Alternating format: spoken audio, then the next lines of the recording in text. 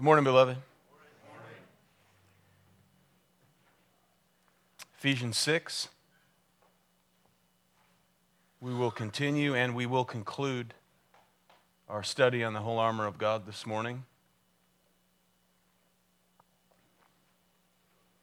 So let me reread it. I'll pray, and then we'll look at it together. Finally, be strong in the Lord and in the strength of his might. Put on the full armor of God so that you will be able to stand firm against the schemes of the devil.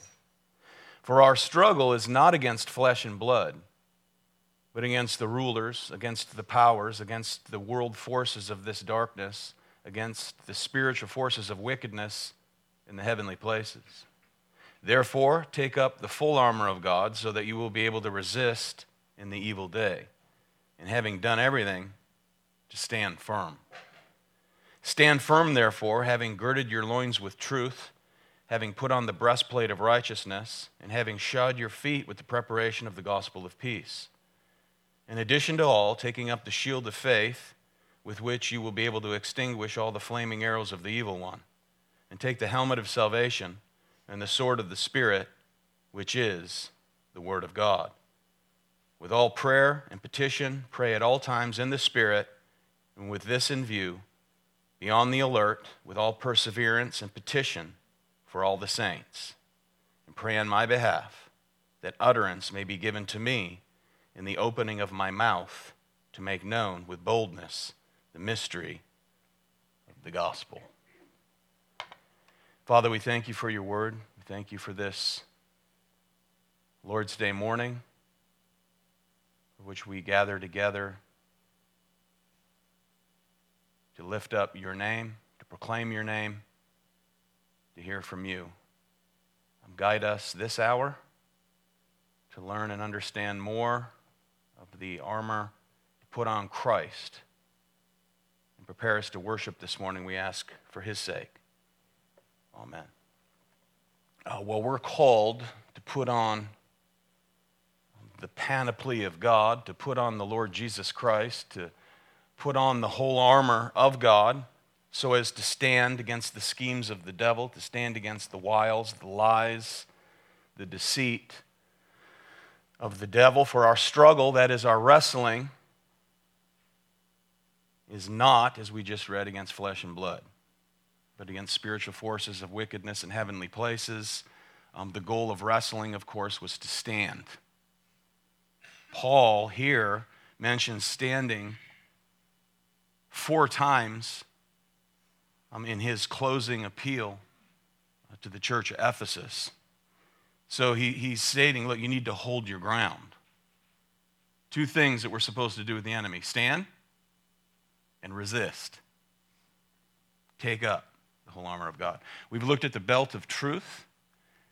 The application thereof was to gird up the loins of our mind in truth. Everything begins with truth.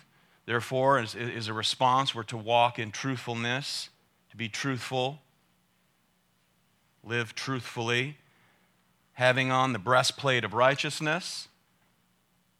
That is, not the imputed righteousness of Christ, but because of the imputed righteousness of Christ, live out the imparted righteousness of Christ. Have on your feet shoes. Shod your feet with the preparation of the gospel of what? Peace. That is to stand on the fact that in Christ you have peace with God. The enmity is over in Christ Jesus. That's the good news. Take up the shield of faith so as to be able to quench all the fiery darts of temptation that will be launched at you from the enemy. Last time, we looked at the helmet of salvation. He says, take up the helmet of salvation, not referring to salvation in an objective sense, but the conscious possession of it amidst the assaults of the evil one. So with the Christian's head protected with regard to salvation, that is the possession of salvation, he can rest assured, he can have confident assurance in every aspect of salvation, past, present, and future. The doctrines of justification, sanctification, and glorification, past, present, and future. Take up the helmet of salvation. You have been saved, you are being saved, and you will ultimately be saved. That's the idea. And then today, the command is to take up the sword of the Spirit, which is the Word of God. The sword of the Spirit is the word that comes from the Spirit. Notice that the Spirit is himself not the sword. The Spirit's not the sword. The Word is the sword, and the Spirit provides the sword. Metaphorically speaking, the Holy Spirit places the sword, the Word, in our hands. And this part of the armor is the covering of Scripture. The Word of God is the only sword the Spirit uses. All wisdom dwells within him. Third person of the Godhead, Holy Spirit. He who is the third person of the Trinity. So the Word is the sword of the Holy Spirit because it's been crafted by him. The Holy Spirit wrote this book, the Word of God, through holy men. Divine authorship.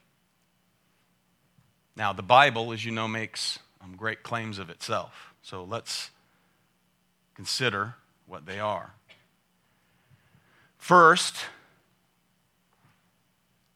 we read that the Word is God-breathed. It's God-breathed. It's sufficient. 2 Timothy 3:16, if you're taking notes. All Scripture is inspired by God and profitable for teaching, for reproof, for correction, for training in righteousness, so that the man of God may be adequate, equipped for every good work. The Word of God. It's God-breathed. Second, the Bible claims to be infallible, that is, incapable of error.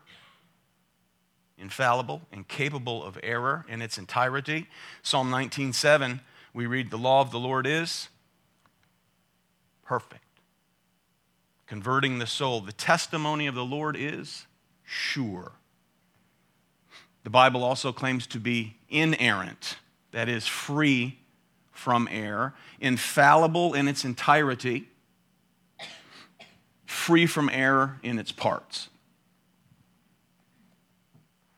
It's infallible, incapable of error, inerrant.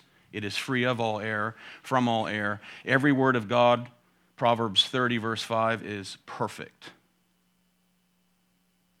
The Bible claims to be divine. Divine, rather than human in origin. 1 Peter 1, verse 20, we read, "Knowing this first, that no prophecy of Scripture is of any" what? Private interpretation. "For prophecy never came by the will of man, but holy men of God spoke as they were moved by the Holy Spirit." The Bible also claims to be authoritative. In Isaiah chapter 1, verse 2, we read, "Hear, O heavens, and give ear, O earth, for the Lord has spoken." The Word of God is effective. Isaiah 55 says that it shall prosper, God says, what I please. It shall prosper in the thing for which I, God, sent it. And the Bible claims also to be complete. Revelation 22. There is no new revelation being given today, beloved. The canon's closed. We have the Word of God. We test all things in light of the Scripture. Okay, so let's look at the sword. First, a little historical background before we look at the spiritual application. In the ancient world of battle, there were two kinds of swords. There was the long, broad sword, 36 to 40 inches long, a broad cutlass intended to crush skulls, to decapitate the enemy. There was a smaller sword. It was more like a dagger, a straight sword for hand-to-hand combat. The broadsword is what's referred to as the Rhamphia sword. I mean, you would wield it like a baseball bat overhead. You just come out swinging it like this.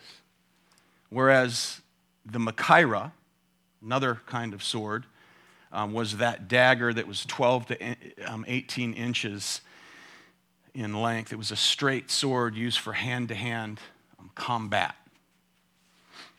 Verse 17 refers to the second, the Machaira, the long or the shorter of the two. Used in hand-to-hand combat. It was always at hand. It was attached to the belt. It was on the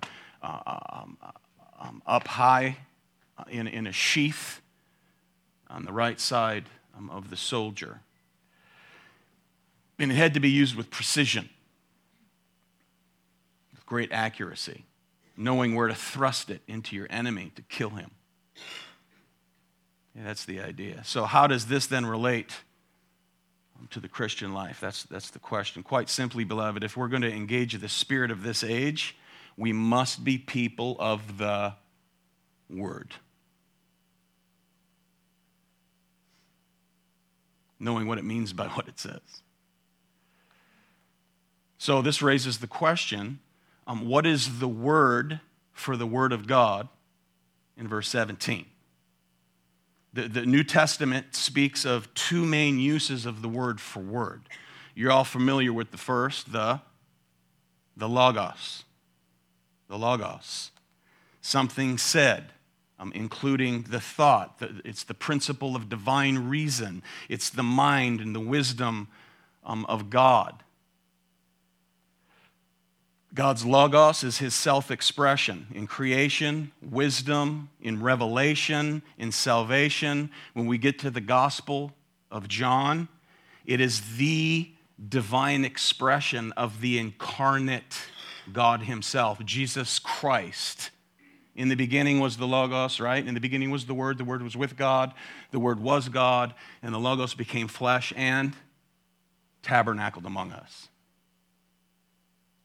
The divine expression of Logos in a human body is Jesus. Now, the other word for word is rhema. And that means a specific statement, a particular word of God. It indicates something spoken, something from out of all of Scripture. Particular instruction, if you will. Particular writing.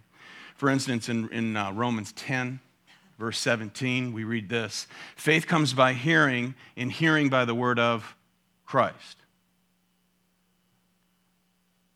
It reads like this in the Greek: faith comes by hearing a rhema, a specific statement about Christ.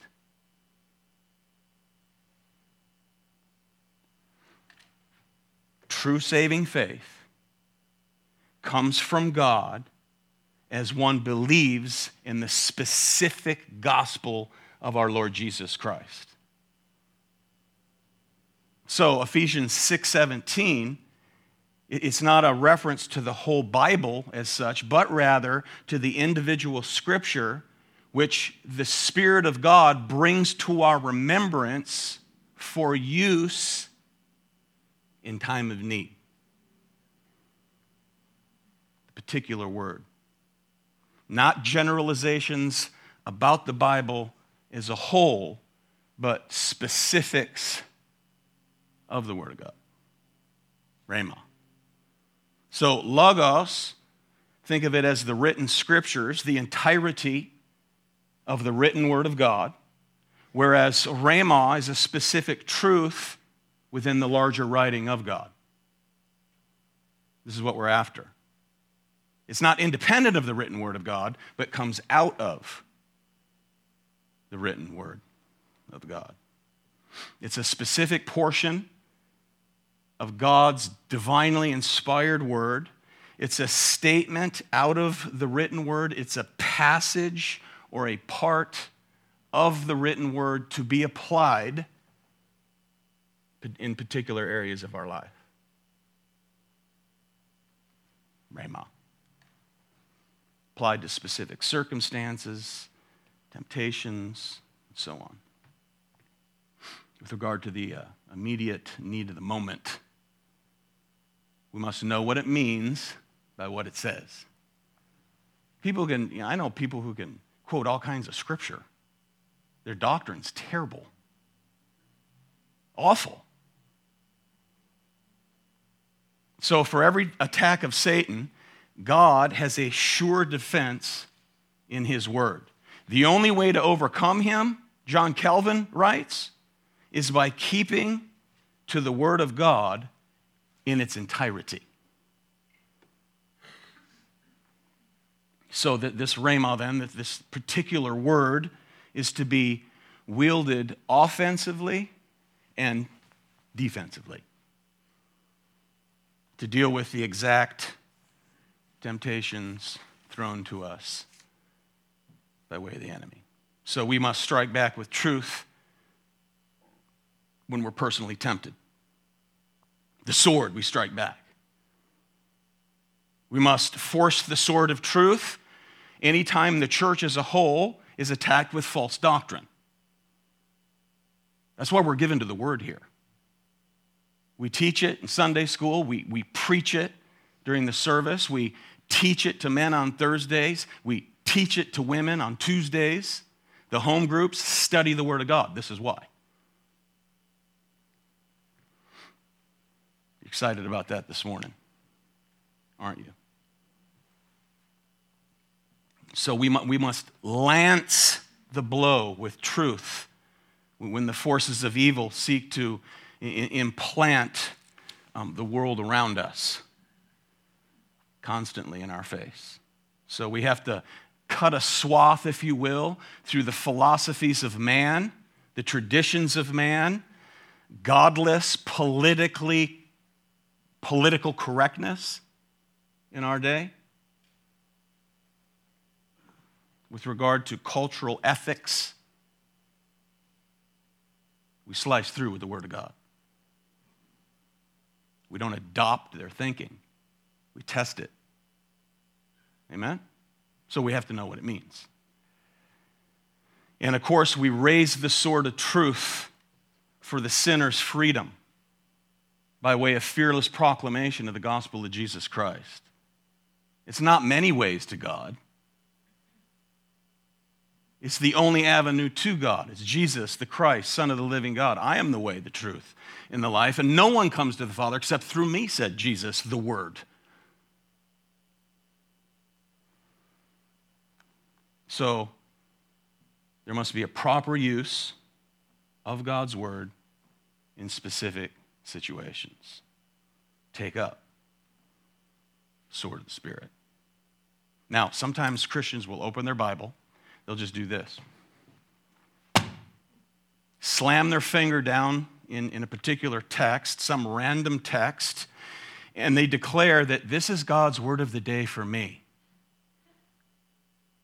Let's see what God says to me this morning. So perhaps in a time of discouragement, they open up to Matthew 27:5, they slap their finger down in it, and they read this. Judas departed from the temple, and he went out and he hanged himself. And you go, well, that doesn't sound good. That's not encouraging. Let me try it again. Luke 10:37. Then Jesus said, go and do likewise. Two texts that have nothing to do with one another. Amen? Now that sounds silly, and that's an extreme example, but it's not far from the truth. Listen to this. Habakkuk 1:5.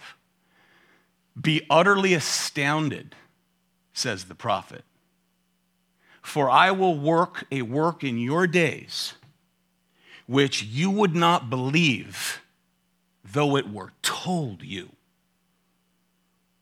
Friends, I've heard pastors that I worked with in the past. I've heard ministry leaders quote that verse with regard to all the great things God is going to do through their particular ministry. Things that we can't begin to grasp if it were told to us. That's a classic case of biblical eisegesis. rather than exegesis. Exegesis is taking from the text what it means by what it says. Here's the context. Okay, now, the context of that passage in Habakkuk has to do with the imminent judgment of God that would come by way of invasion, Assyrian invasion. Paul, the apostle, quotes that same text in Acts chapter 13. For those who reject Jesus Christ, he says they will suffer the same fate. Now, you want to use that for your ministry? Silly, nonsense. They just haphazardly, you don't play fast and loose with the scripture. Haphazardly apply it to my great-grand ministry. It has nothing to do with that.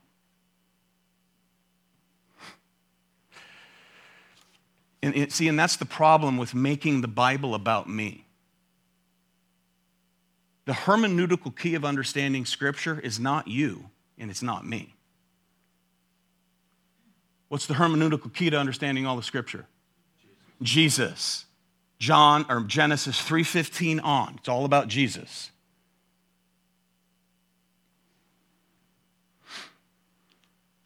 See, when your hermeneutical key is you, you'll come to texts like 2 Samuel chapter 17, where David slays Goliath. Familiar? And you'll say things like this. This is about slaying the giants in your life. Those enemies set against you.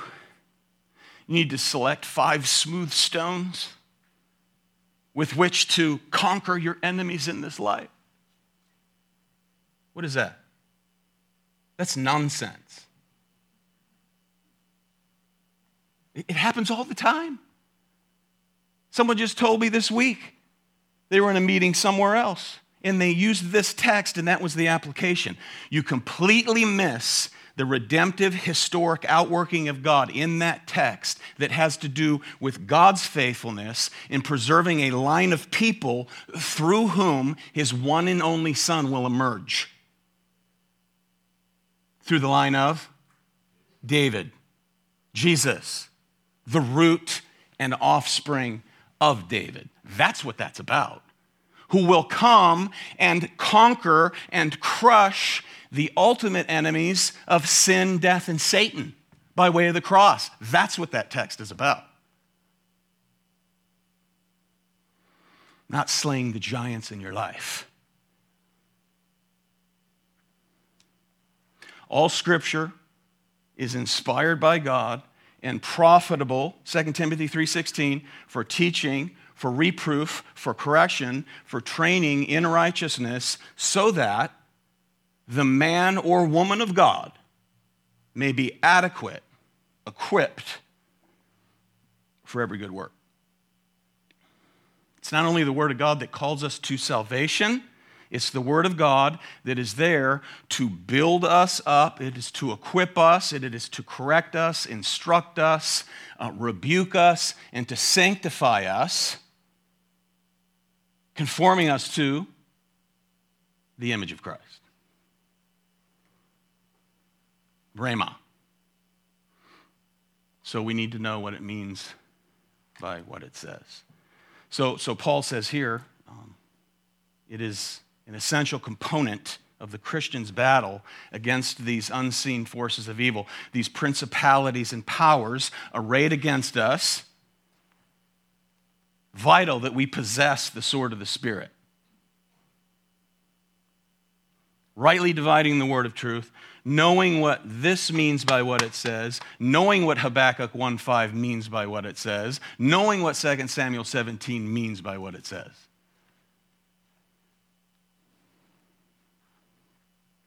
We are to wage war and resist the enemy as Jesus did out in the wilderness, as he himself was tempted by the devil himself, Satan. And he responded with the word, the rhema, with each and every temptation. He responded with the word. Let's look at that. Luke 4.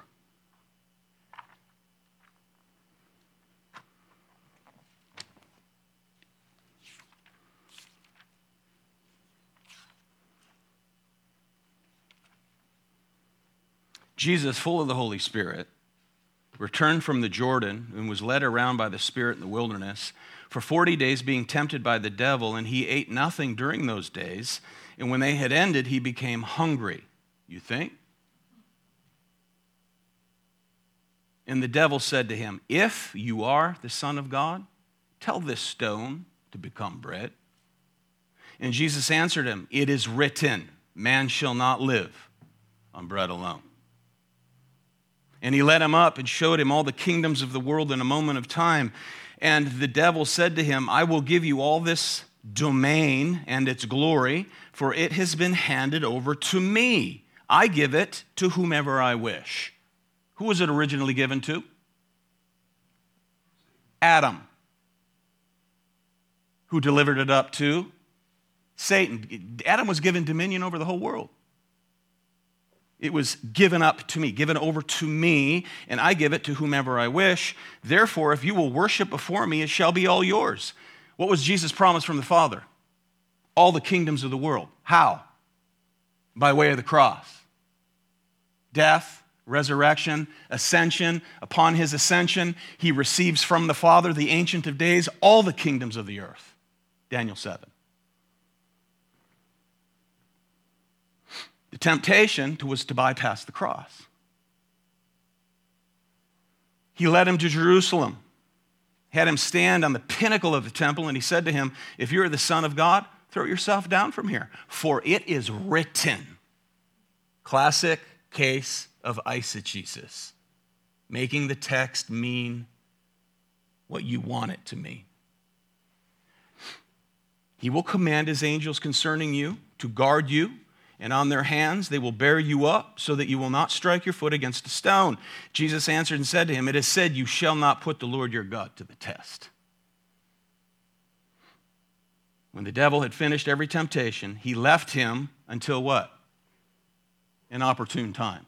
If he'll leave Jesus and wait for an opportune time, he'll wait for an opportune time for you and me.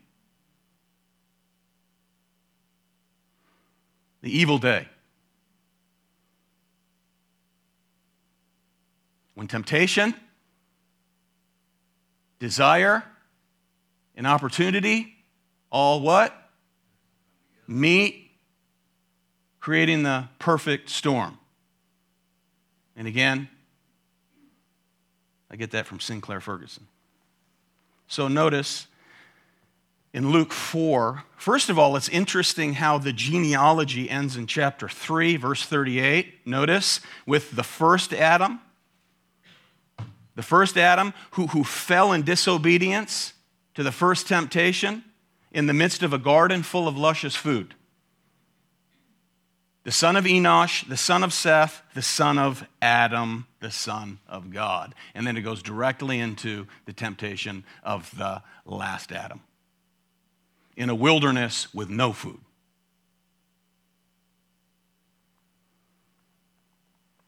So this confrontation of Jesus, the last Adam, against Satan in the wilderness, after 40 days, "If you are the Son of God, tell this stone to become bread." Jesus said, "It is written, man shall not live on bread alone, but by every word that proceeds out of the mouth of God." Now, notice, the one I want to get to is how Jesus answered the devil's eisegesis of a text with exegesis of a text. In verses 9 through 12, this third temptation is some kind of vision-like experience. When he was shown all the kingdoms of the world in a moment of time, that was some kind of visionary experience. We don't know exactly what it was, but it was something beyond what we'll ever experience.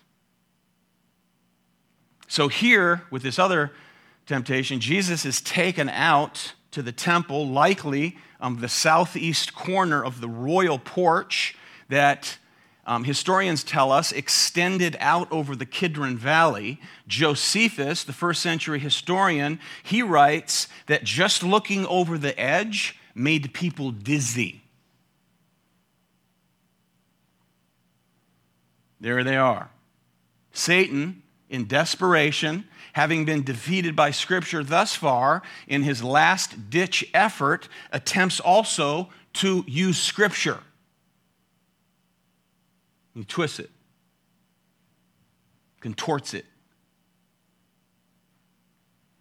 He misuses God's word to lead God's Son into temptation.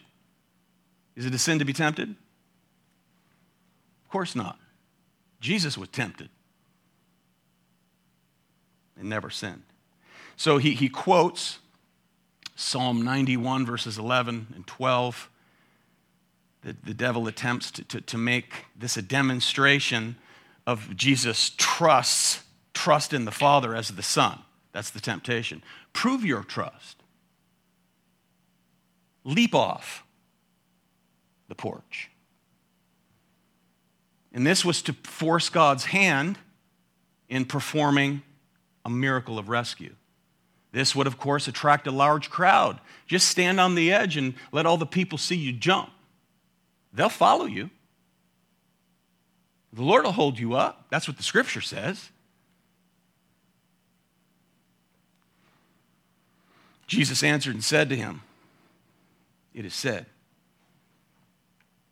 you shall not put the Lord your God to the test."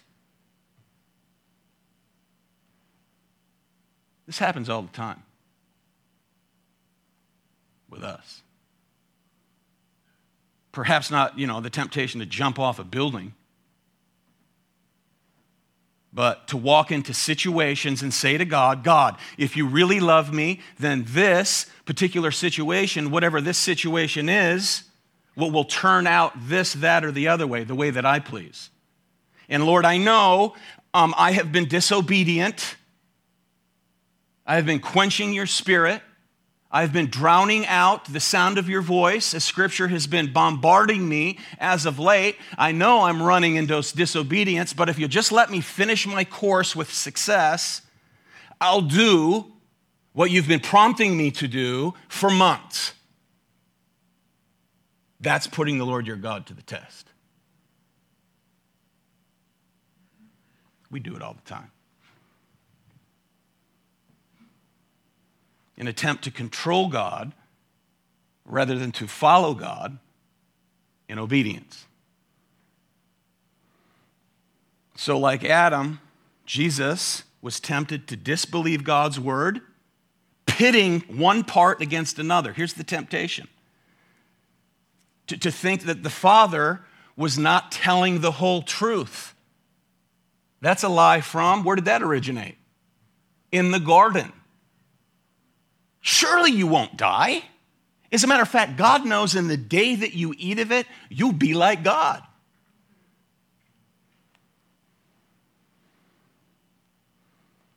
Jesus wielded the word defensively as well as offensively with every temptation. And the devil fled. The right text, in its proper context, to fend off the enemy, to attack the enemy, standing against him. That's how we do it. That's the sword of the Spirit. Notice, interwoven throughout all the armor is what? Text. Interwoven throughout every piece of armor is all kinds of prayer. All kinds of prayer. Now, I said this is our last study, and you might be wondering, wow, prayer is so important. Why are we bypassing? And our brother Ray will start a new series 2 weeks from today. Yeah, after Easter. He's going to do an 11-week series on the warnings in Scripture. We wanted to proceed with a study on the whole armor of God before we get to the warnings of Scripture, so you can stand confident in the truth. Prayer is vital to that.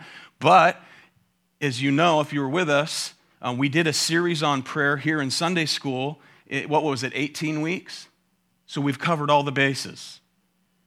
So if you think I'm being short-handed here in he's passing over prayer, we did 18 weeks, so go back and listen online. Okay? So Paul accents that the church must be constant and persistent in prayer. Verse 18, after the sword, the Spirit, with all prayer and petition, pray at all times in the Spirit. And with this in view, be on the alert with all perseverance and petition for all the saints. Pray on my behalf, says Paul, that utterance may be given to me in the opening of my mouth to make known with boldness the mystery of the gospel, for which I am an ambassador in chains, that in proclaiming it I may speak boldly as I ought to speak. You're going to see today, that's what Pentecost is all about. Right there. People have mad ideas about Pentecost. We're going to straighten it all out today, in case you happen to be one. It's about speaking boldly for Christ. That's it.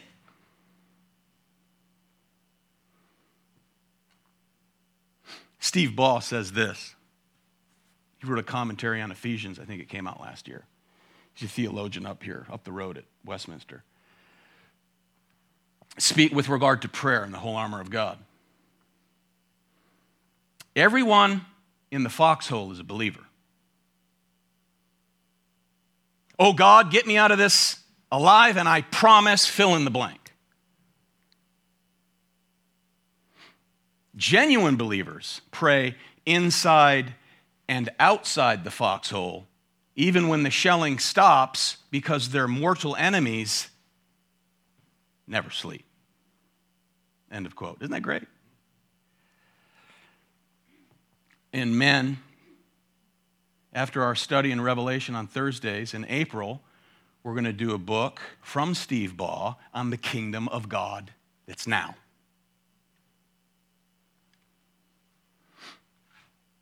So let me leave you with this glorious, powerful, and comforting truth.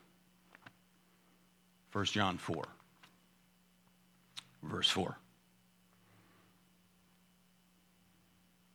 You are from God, little children.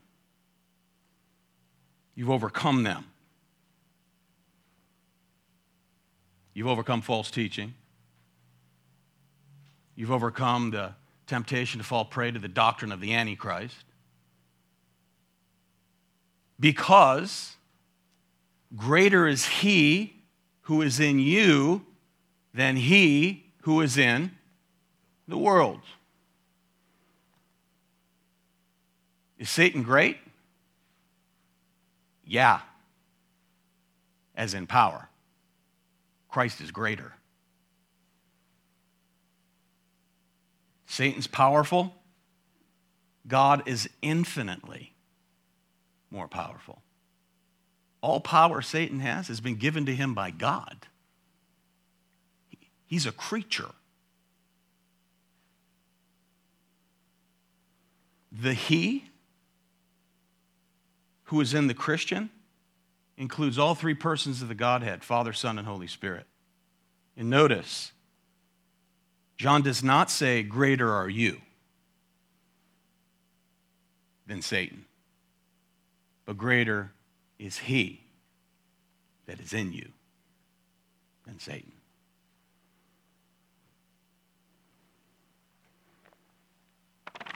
It's God in you that provides the assurance and the victory.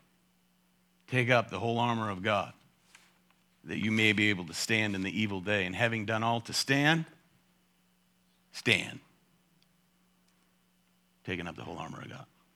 Father, we thank you for your word. We thank you for the armor, finished work of your Son, Jesus Christ, who's ascended to your right hand, who rules and reigns, has sent his Holy Spirit to indwell us, empower us, sanctify us, to keep us sealed for eternity. We thank you for his name's sake. Amen. Comments? Questions? Sir? Yeah. Well, not in those direct words, as was used in the wilderness temptation. We know in Colossians, Jesus, we anticipate a renewal of all things. Everything, the universe was cursed by God because of sin. That Satan, we read, is the ruler of this age. Christ has come, and he ransacked the house, if you will. He unless you bind the enemy or you bind the one who sacked the house, there's nothing you can do until the man is bound. So Jesus told stories like this to validate that, no doubt. And the demonic realm that ran crazy prior to Christ's coming, we see that the first ones to recognize who Christ is wasn't a human being. It was the demons who indwelt particular people who through their vocal cords cried out, "We know who you are the Son of God." We know in Revelation that Satan has been, upon the ascension of Christ, has been cast out of heaven and not able to throw accusations against God's elect because Christ now stands there in resurrected, glorified form representing us, having redeemed everything as the last Adam was lost in the first Adam. We know that. So we understand, as we put it all together, that what he said in that wilderness temptation, no doubt that dominion was yielded up, and it would take a man to redeem it all back. So what was promised in Genesis 3 is that through the seed of the woman, one will come who will crush your head. And then the rest of the Bible unfolds that story of God's plan of redemption through, calling a man to himself. Abraham, through you, you will become a nation, and through that nation, all the nations of the world will be blessed. And of course, that one promise funnels out to 12 tribes that become a nation. The nation is established, and through that nation, through that line, comes the one who fulfills it all, and it comes back out the other side of the funnel and now spreads out worldwide. He has dominion of it all as the resurrected God-man.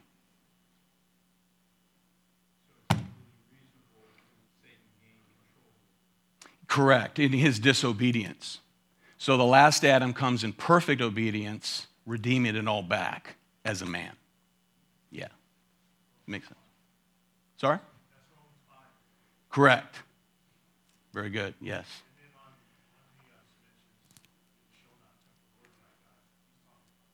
Yeah, claim to deity. Yeah. Yeah, claim of deity. For I am one with the Father. Amen. Good, so I hope that was helpful over the weeks. Applicable. We need the armor of God. Amen? God bless you, beloved. We'll see you in 15.